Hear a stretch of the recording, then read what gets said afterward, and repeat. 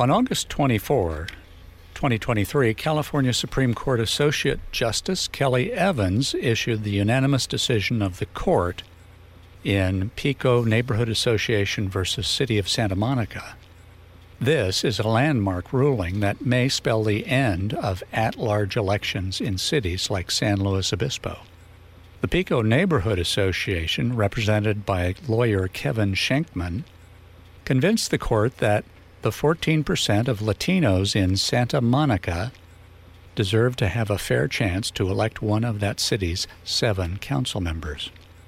Back on February 17th, the city of San Luis Obispo received a demand by Kevin Schenkman, threatening litigation unless the city reformed its election processes to provide for single council member districts to give SLO's 19% Latino community that fair shot to elect one of SLO's 4 council members, asserting that Latinos have been unrepresented.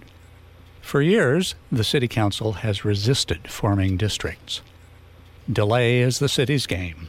The council put off till February 14th, even considering Schenkman's letter in a special meeting.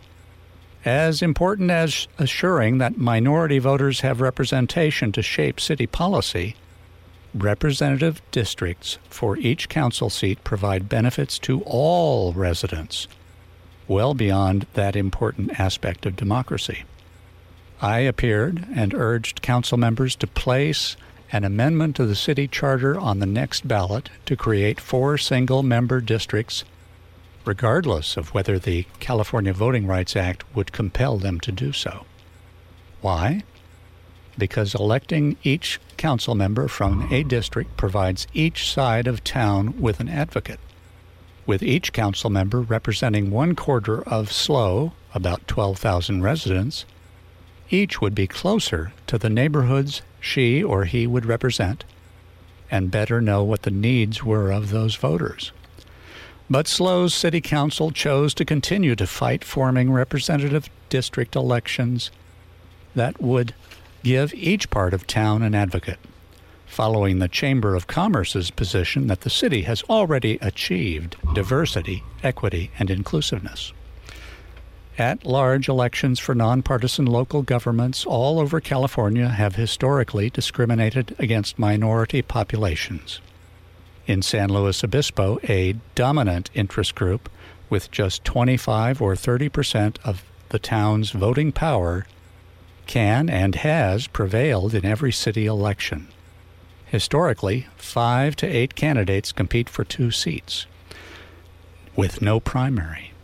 And the 2 candidates of the dominant interest group receive a plurality. This means that with 5 candidates, each winner need to receive only 21% of the total vote to walk into office. With 8 candidates, they only need 13% of the vote to win.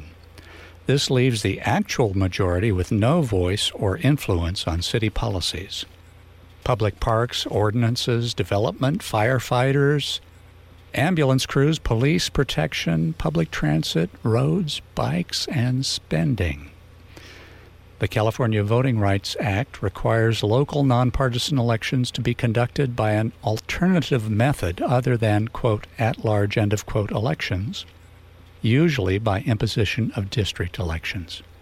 Focused on ending election impotency of minority race, color, and language groups in a local government, the Act forbids an at-large election, quote, that impairs the ability of a protected class to elect candidates of its choice or its ability to influence the outcome of an election as a result of the dilution of the voting rights of that protected class. Santa Monica had a city council of 7 at-large elected council members.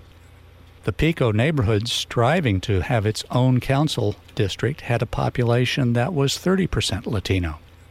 For over 72 years, the court found that only 1 Latino had ever been elected to that council.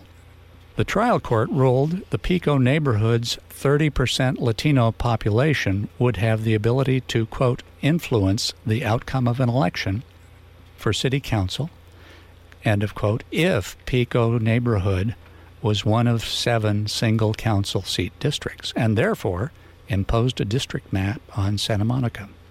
Santa Monica appealed, and the Court of Appeal reversed, holding that California Voting Rights Act required that districting could only be imposed if a district could be formed with a majority of minority citizens. Appellate justices failed to see that the statute gave minority voters the right not just to win, but to influence the outcome of an election. The Supreme Court accepted the Pico Neighborhood Association's appeal, and all the dominant interest group knives came out.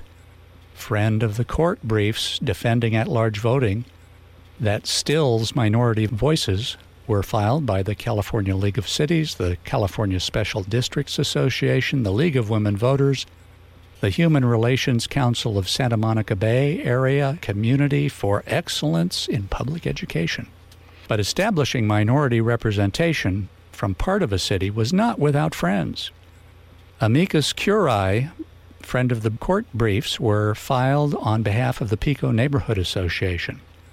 Most prominent was California Attorney General Rob Bonta, Santa Monica Councilman Oscar de la Torre, the Asian Americans Advancing Justice Asian Law Caucus, Asian Americans Advancing Justice, UCLA Voting Rights Project, and Fair Vote.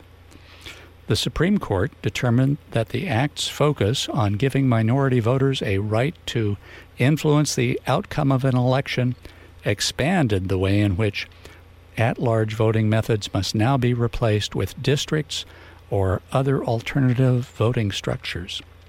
The new standard meant, to quote the court, the phrase influence district means a district where a racial minority or language minority can influence the outcome of an election, even if its preferred candidates cannot be elected. As the Attorney General, who is appearing in this action as amicus curiae, suggests, a protected class's ability to influence the outcome of an election could include, for example, forming a coalition with another group to elect a candidate acceptable to each, or blocking an unacceptable candidate. The Supreme Court decided a 30% voting bloc in one potential district could attract crossover voting for their candidate from non-Latino groups to win, or to prevent election of a candidate who would be an anathema to Latinos. But that is not the end of the story for Santa Monica or San Luis Obispo and the Latinos living in the Pico neighborhood. The Supreme Court held that courts could consider other alternatives to at-large voting schemes. Cities like Santa Monica can now fall back to argue that newer, less tested alternatives than geographic districts should be substituted for at-large voting. The High Court said that judges must also consider, quote, cumulative voting schemes, end of quote, limited voting schemes, end of quote, and, quote, ranked choice voting, end of quote. Along with districting to determine which system would work best to assure that minorities have a fair opportunity to elect their candidates or influence council elections. For 234 years, Americans have succeeded in democracy based on electing representatives who live among them in districts. Old, young, PhD, and tradesmen alike all understand such a straightforward voting system by district. Cumulative voting, limited voting, and ranked choice voting have their supporters and have been used in limited experiments. There are self-appointed experts to provide opposing views and reams of statistical data supporting their views about these methods of manipulating voting outcomes. Instead of the inexpensive task of switching to district elections where SLO council members would be representing 1,200 folks from their own part of town, I sadly predict we will be faced with a long, expensive litigation as a city. First, the council will assert that no part of town has enough Latinos to influence an election. When that fails, the current council will defend claiming cumulative or ranked choice voting is preferable to further delay the inevitable loss of the dominant interest group's iron grip on all of the council seats. This is your host, Stu Jenkins, on SLO County Public Policy and the Law. I wanted to give you my thoughts on how San Luis Obispo city elections should be reformed to provide representative democracy and an advocate for each side of town.